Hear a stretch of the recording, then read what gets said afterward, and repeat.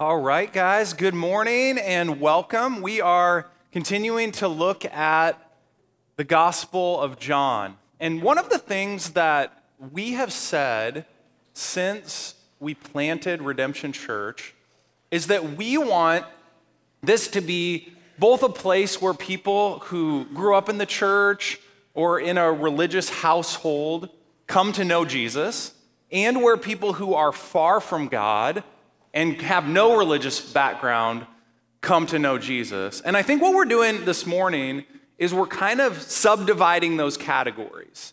And what I mean by that is last week we interacted with this guy named Nicodemus in John chapter 3. And Nicodemus was a successful religious person. He was somebody who grew up in the church and was able to kind of keep all of the rules and keep his nose clean. Now, we are going to be interacting with the woman at the well. And she is, kind of contrary to popular belief, also a religious person. She's just a screw up. So she grew up in the church, but she kind of grew up in the wrong church and then rebelled against that church and ended up living a life of immorality. And what we're going to see in the text is sort of a fulfillment of last week's text. Remember, Jesus said to this proud man, Nicodemus, that God loved the whole world. He didn't just love people who were upstanding moral citizens in the church. He also loves failures and outsiders. And we're going to see that this text proves Jesus' word true. So what we're going to see this morning is that Jesus quenches human thirst. In the same way that your body needs water to live, your spirit needs Jesus to live. So the first thing we're going to see is one of the ways that we try to chase down satisfying or quenching this thirst on our own. And we're going to see the emptiness of religion. So let's read again in verses 7 through 14. A woman from Samaria came to draw water. Jesus said to her, "Give me a drink." For his disciples had gone away into the city to buy food. The Samaritan woman said to him, "How is it that you, a Jew, ask for a drink from me, a woman of Samaria? For Jews have no dealings with Samaritans." Jesus answered her, "If you knew the gift of God and who it is that is saying to you, 'Give me a drink,' you would have asked him, and he would have given you living water." The woman said to him, "Sir, you have nothing to draw water with, and the well is deep. Where do you get that living water? Are you greater than our father Jacob? He gave us the well and drank from it himself, as did his sons and his livestock." Jesus said to her, "Everyone who drinks of this water will be thirsty again. But whoever drinks of the water that I will give him will never be thirsty again. The water that I will give him will become in him a spring of water welling up to eternal life." So, for a Jew reading this text, this would have been incredibly surprising. That Jesus is in Samaria in the first place would have been surprising. But then that he is sitting down at a well and engaging, not just a Samaritan, but a Samaritan woman in conversation would have been shocking. The text simply says, Jews have no dealings with Samaritans. Samaritans were half-breeds. They were half Jewish and half other cultures around, which was anathema. Jews were supposed to marry Jews and procreate with Jews, and that's it. And anyone who did anything different was automatically viewed as an outsider. As a result of them being half-breeds, they were also political outsiders, and they were religious outsiders. And so Jews, pure Jews, viewed them as unclean and would not even pass through Samaria, but would go around Samaria even if it took them longer to do so. Also, as a result of them being half-breeds, they were also religiously just a little bit off. And so the Jews considered them to be heretics. Okay, in addition to the fact that this woman is a Samaritan, she is also a she. And a woman's testimony, even if she was Jewish, was not even admissible in court in this day. Women were viewed maybe not even as second-class citizens, but as third-class citizens. You could, as a man, divorce a woman for any reason that you pleased. So they were incredibly economically and socially vulnerable. And so Jesus is breaking just about every social convention you could possibly break by engaging in conversation with this woman in Samaria. And he asks a seemingly very innocent question. Give me a drink. And she's like, just a second. What's your agenda here? Why are you asking me for a drink? And he says, if you knew who I was, you'd ask me for a drink, and I'd give you living water. That's weird. She's caught off guard by that. And she immediately thinks that Jesus is trying to engage her in a debate about which group of people is superior, Jews or Samaritans. So she says, don't you know where we are right now? So Jesus and the Samaritan woman happen to be sitting at Jacob's well, the ancient forefather of Israel, Jacob, his well. And the Samaritans took incredible pride in the fact that this well was on their land, and they used it as a point of boasting. See, even though we're half-breeds, we're the real people of God, because why else would this well be here on our land? And so she says to Jesus, are you better than our father, Jacob? Are you superior to him? Do you have better water than he has? So you see, the conversation at this point is happening at two levels. Yes, they're talking about water, but what they're really talking about is the deeper tension between Samaritans and Jews. Who are the true people of God? And so when Jesus says to her, if you drink of this water, you're going to be thirsty again, he's not talking about H2O. He's saying, if you drink of the water of your religious pedigree, if you think religiously, you are going to be thirsty again. What he's identifying in her is something that is true of many of us. And that is, we take pride in our religion.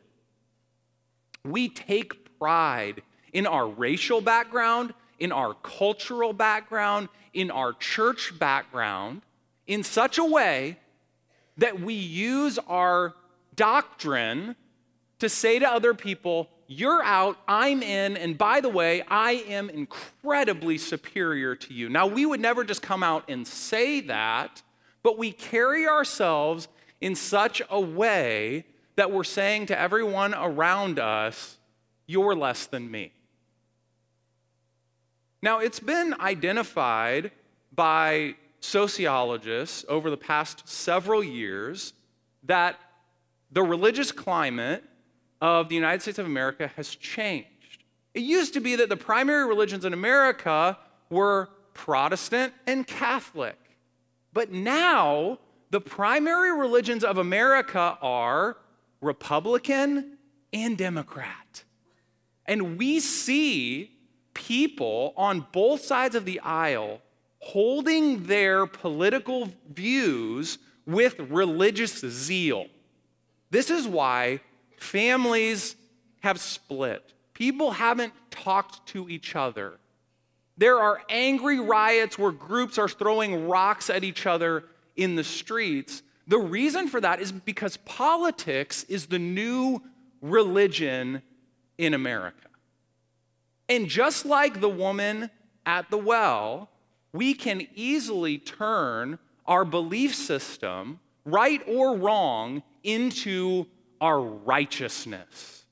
And Jesus is saying to her and to us, if you drink from that well, you are going to be thirsty again. You see, Jesus has a different kind of water for us.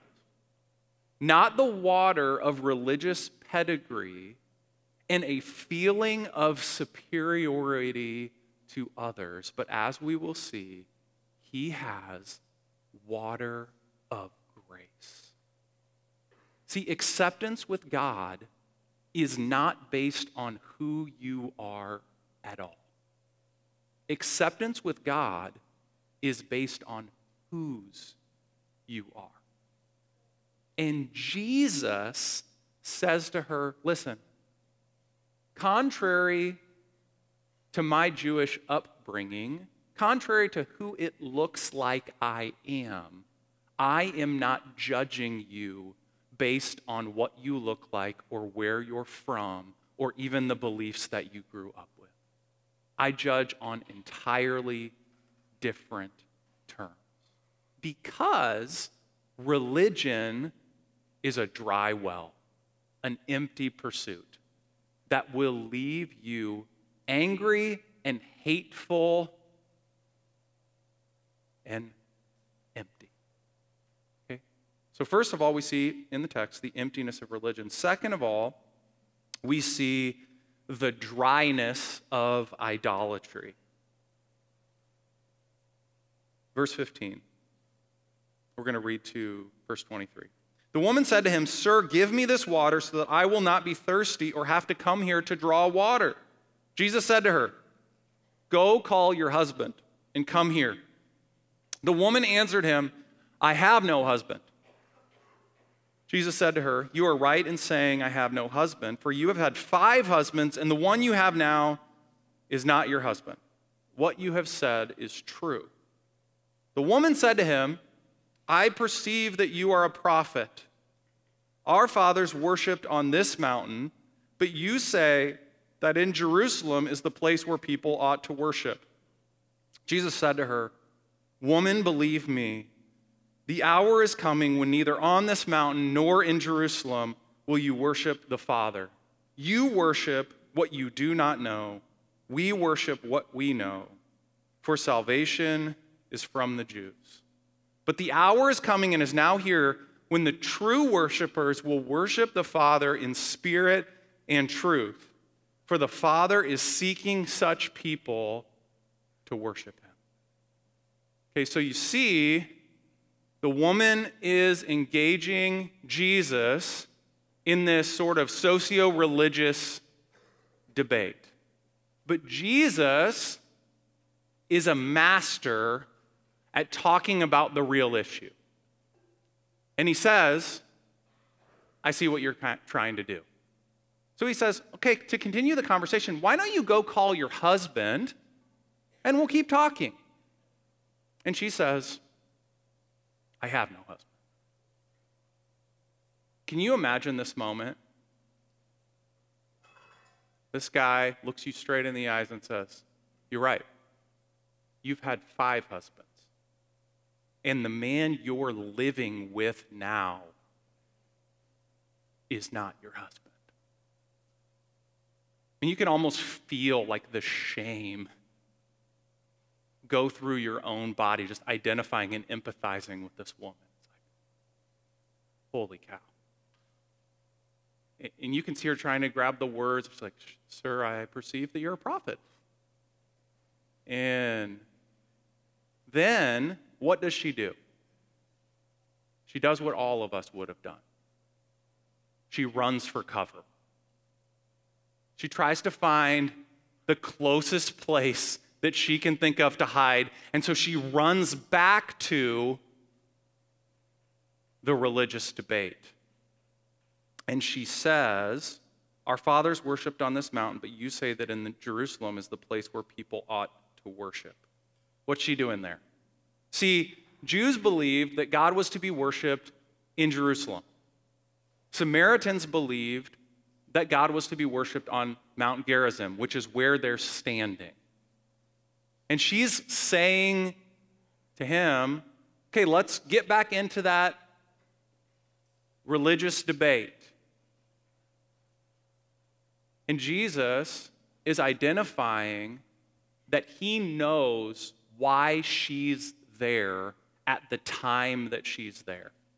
See, what's happened is a place of religious significance for the woman, Jacob's well on Mount Gerizim, has become the place for her of her deepest shame. Her religious idealism has shattered her into a place of shame. You see, this woman is at this well at noon, the text says. Why is she there at noon?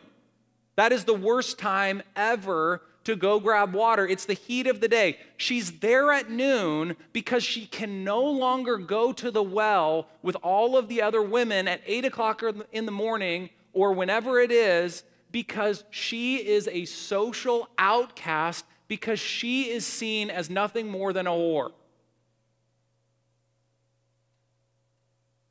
She's a young woman, 5 husbands. Man she's living with is now not her husband. She has socially ostracized herself through her own appetite and idolatry for men. Which is, if you think about it, totally understandable to any of us who have been religious failures. What has her experience been? She grew up in the church. There were these high ideals. She believed the doctrines. She believed that sexual immorality was wrong. She believed that divorce was wrong. But the religion was unable to quench the thirst of her soul. See, what she wanted deep down inside was security that would take away her fear, which was love that would meet the desires of her soul, and it wasn't met in religion. So what wasn't met in religion, she decided to try to find in men. And so she went from man to man to man to man. And every guy that she ended up marrying, or the guy that she lived with, they looked her right in the eyes, and they told her that they loved her, and they told her that they would take care of her. And she didn't know why. She felt stupid about it. Every single time she went through the divorce process, I can't believe I believed that jerk again. Why did I do that? Why do I always fall for the bad guy who ends up treating me like crap, and yet I believe the same lie over and over and over again? Why do I do that? You know why she did that? Because she thought the only alternative to illicit desire, to sin, was religion. And there's no pleasure at all in religion, so why not go to illicit desire? And so her life reminds me of that old Atari game, Pong. Do you remember that game? My grandparents had this. This was when TVs were pieces of furniture, and they have like a wood casing around them, and there was no remote control, and you had to go up and press the button to turn it on. And my grandparents had this old game, Pong, and you had this little joystick, and on one side, it was like 3-pixel ping pong paddle. You guys know what I'm talking about? And then you had a 3-pixel ping pong paddle here, and then a 1-pixel ping pong ball in the middle. And it would bounce back and forth. Boom, boom, boom. And that was like the whole game, right? But we didn't have any video games at home, so that was the only video game I had access to. So I would play that game sometimes for hours at my grandparents' house with somebody else, even though it was literally the stupidest video game of all time, the most mind-numbing, boring video game ever made, and yet somehow strangely addictive. This is the game that this woman is playing. She's been playing it her whole life. See, we want to put her in a category. She's a religious person or she's a slut. She's not in either category. She's both at the same time. And so many of us can relate to that position. We bounce between religion. I'm gonna get it right. I'm gonna go back to church. I'm gonna read my Bible. I'm gonna pray. I'm gonna go back to what I believed in the past. Or we jump into, I'm gonna party Thursday, Friday, Saturday night, and then we wake up and the hangover's not that bad on Sunday, so I'm gonna go back to church. And maybe that's you and you're here right now. And here's what Jesus is about to do. He's about to pick up the Atari in my grandparents' living room and smash it against the wall. He's about to say, you don't have to play this game anymore because there's something new here. It's not religion and it's not illicit desire. It's grace. And so that's what we're going to see finally in this text, the fountain of grace. Here's what Jesus says to this woman.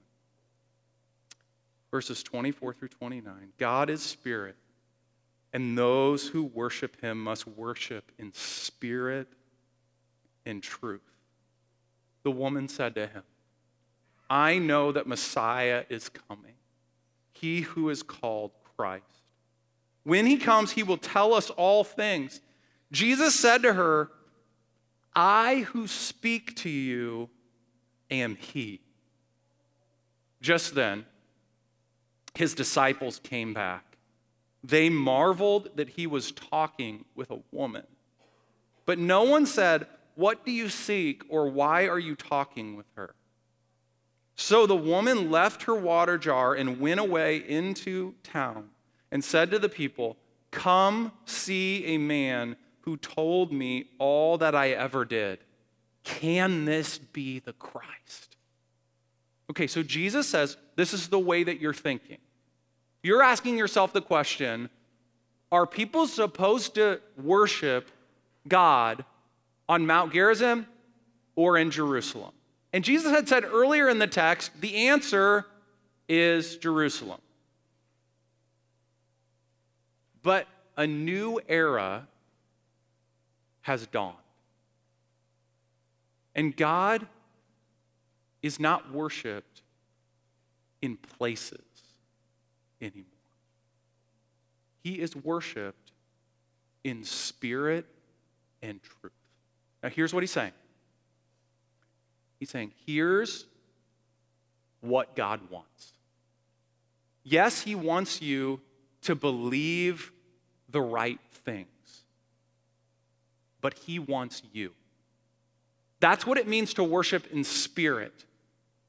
See, Jesus is looking this woman in the eyes, knowing everything about her, knowing the game that she's been playing, knowing the sin that she's been committing, knowing the ways that she's trying to satisfy her own soul, both in religion and in illicit desire. And he's looking at her and he's saying, God wants you. Not the you that you wish you were, the you that you are right now, the ashamed you. The you who is at the well in the middle of the day because you can't even face up to your neighbors anymore because of your laundry list of stupid choices related to men and all of your adultery and all of your illicit relationships and the way that that's completely destroyed your life. It's like, I want that you. You can worship me. You can come into my presence. Because the ultimate truth that Jesus wants us to believe is that he is Messiah for sinners. See, both the Samaritans and the Jews got it all wrong. They thought that the Messiah would come for the good people. They thought Messiah would come for the right people. The racially right people, the socially right people, the religiously right people. And Jesus is saying, this is the truth. This is what the Bible has always been about. God loves sinners. And so Jesus looks at the completely wrong person, the wrong woman, the woman that he's not even supposed to be talking to, at the wrong place in Samaria, on the wrong mountain. And she says to him, okay, I think you're talking a little above your pay grade right now. I know you're a Jewish rabbi, but she says, when the Messiah comes, he's going to tell us things like this. And you can see Jesus' eyes light up, can't you? He's like, this is the perfect time for this. Now, if you flip back in the Gospel of John, he hasn't told anybody this yet. And he tells the woman of Samaria. You can almost see it. It's almost a whisper because his disciples are coming. Like you can kind of see them out of your peripheral vision. They're coming. And he looks at the woman of Samaria and he's like, I'm him. That's my name. I'm the Messiah. Why does he say, I am him to her? Because if he's her Messiah, he's your Messiah. If he loves her, he can love anybody because she's the completely wrong person for him to love. And what is he telling us about the new religion that he is bringing? It's not a religion at all. It's a relationship, and it's not based on your performance, and you can't earn it, and because you can't earn it, you can't unearn it. It is a relationship 100% based on the gracious heart of God. It's because he's gracious that she and we are accepted, not because she or we are good. And then Jesus seals the deal. Impeccable timing. The disciples come up at that exact moment. He has just said, I am he, and the disciples show up. Here's what she's expecting. Even though the conversation has been life-changing, earth-shattering, he just told her that he's the Messiah. Here's what she's expecting to happen. You can feel the tension by that well. The disciples are thinking, he's talking to a woman. She's a Samaritan woman. She's at the well at the wrong time. What is he doing? They're all expecting Jesus to sort of back away apologetically. I'm sorry, guys, I ended up in the wrong place at the wrong time. I know I shouldn't be talking to this woman. I'm sorry, this is kind of embarrassing. You guys caught me. And you're expecting him to slowly exit the scene. Instead, the disciples come up, and Jesus does not move a muscle. He's on the wrong mountain. He's with the wrong woman. He's in the wrong place. And he doesn't move a muscle. What is he saying to his disciples and to all of us? I'm with her. This is who I came for. This is my daughter. I love her. I'm her Messiah. And this flood of grace breaks over the heart of this lost woman.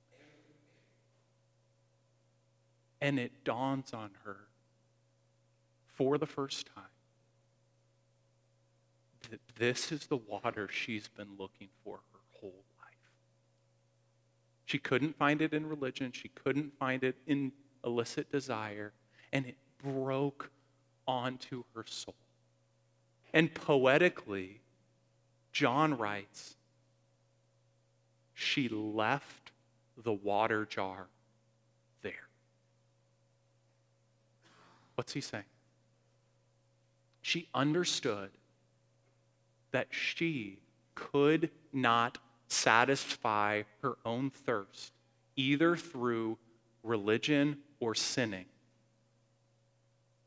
but that her soul thirst would forever be quenched in this person who she met at this well on this day. Her soul was quenched by the grace and the loving acceptance of Jesus. And then she did what every sinner has ever done when grace breaks into their soul and dawns on them. You can see her. She is darting back toward the town in Samaria where she's from. And her message is incredibly simple to the rest of the townspeople. Come, see a man who told me all that I ever did. What? What changed? Hours earlier, she had been in that town hanging her head, ashamed of her sin. Her sin hadn't changed. What had changed was that she understood that her acceptance did not come from her being good, but from the grace of God breaking into her soul. And so she is totally free to just like, yep, this is me. Guys, she's running around the street saying, this guy who claims to be the Messiah just told me that I've been sleeping around for years. And everyone's like, huh? Like, we haven't seen you for a long time. Seems like you're always hiding in your house. And now this woman, her face is glowing. She has tears of joy streaming down her face. And we see later on in the text, the whole town is changed by this. They're like, wait a second. We haven't been sleeping around. We haven't been divorced all these times. Or maybe we have. And yet, we're filled with shame. And yet, our thirst hasn't been quenched. And yet, we're lost and without hope. If she has hope, maybe there's hope for us too. And so we are invited by this story to put down our jars, to leave them, to understand that we haven't earned an ounce of grace by our good behavior. Because grace isn't earned. It comes fully and freely from the heart of Jesus to us. So we leave our jar of religious performance by the well. But we also leave our jar of illicit desire. We go back and we look at the people we've slept with, or the pornography that we've looked at, or the sexual sin that we've fantasized about, and we say, you know what? That has left me parched, empty, and ashamed. And so we leave that jar there too, and we're like, man, how could I have been so stupid? Why was I chasing after those things? And we see clearly now that the thing we've really wanted is the security and satisfaction and pleasure that comes from the love of Jesus alone. And so what's the application of this message? Like, do we walk back through this and do we say, okay, I've got to find a well that I've got to try to meet Jesus at, and I've got to try to, set up the scene perfectly, or maybe put some candles in a room and invite the presence of Jesus in, or I've got to make sure that I have quiet times at this time, or like, how do you set up this kind of encounter? Here's the application. You don't have to do anything. You see, this meeting that Jesus had with this woman was 100% on his initiative. It was a surprise encounter to her, which is what makes it grace. It's free. And here's what I want you to leave with if you've never had an encounter like this with Jesus before. Maybe you're having it right now, which would be amazing, but I want you to leave with this. It could happen anywhere at any time to anyone. You might not believe this message right now, but here's what's going to happen. You're going to be walking through Aldi 5 years from now, and all of a sudden, You're going to finally get to a breaking point like this woman's at. You're going to get tired of that ping pong ball life of sin and shame and coming to church occasionally, and you're just going to be standing there, and all of a sudden the living Christ is going to meet you by the baked beans. And you're going to be standing there, and it is going to like, whoa, holy cow. And you are going to know from that day forward that you are a child of God. See, Jesus came to seek and to save those who are lost.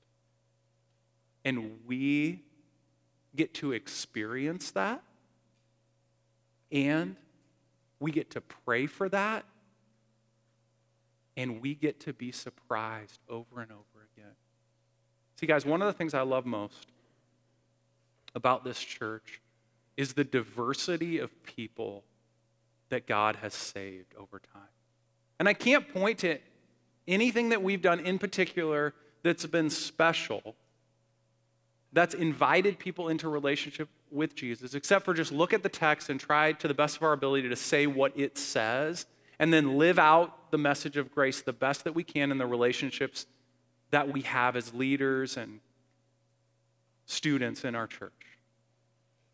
But here's what Jesus has done. Since Redemption Church was planted 6 years ago, 339 different people have been baptized in our church from a variety of different backgrounds, different ethnicities, different places, but the common thread of all of the stories has been an encounter with the grace of Jesus. See, one of our elders said this week at our elder meeting, loved it, Rob Wassenauer, he said, I am the woman at the well. And I was like looking around because we were in a coffee shop meeting, and I was like, I don't want too many people to overhear you say, I am a woman, because that's what he said. But what he was saying was, here's the thing, we're all that person. If you're new to church, new to this room, what I don't want you to think leaving this morning is to look around and think, I could never be in on this because I'm not a good person. Anybody can get in on this because it's for terrible people like me. Let's pray. Jesus, thank you for the woman at the well, because she is us. We have been broken by our illicit desire at times and by our religious performance, and sometimes we're bouncing back and forth between the two. And Jesus, for those of us who are saved, it's only because you have said to us, I am He. And so, we've rejoiced. We've said, He told me everything that I ever did. And that's been a good thing to us. God, for those of us who maybe in this message, we're remembering our salvation, and we've clammed up, we've stopped confessing sin, we've stopped owning our brokenness, would you remind us that it started with grace, it continues with grace? And for those who grew up religious and have been trying to earn it, would you meet them with your grace? And those that are stuck in patterns of unsatisfying, illicit desire, would you meet them with your grace? Jesus, thank you that you are the same yesterday, today, and forever, that you're here. Would you meet us here? In Jesus' name.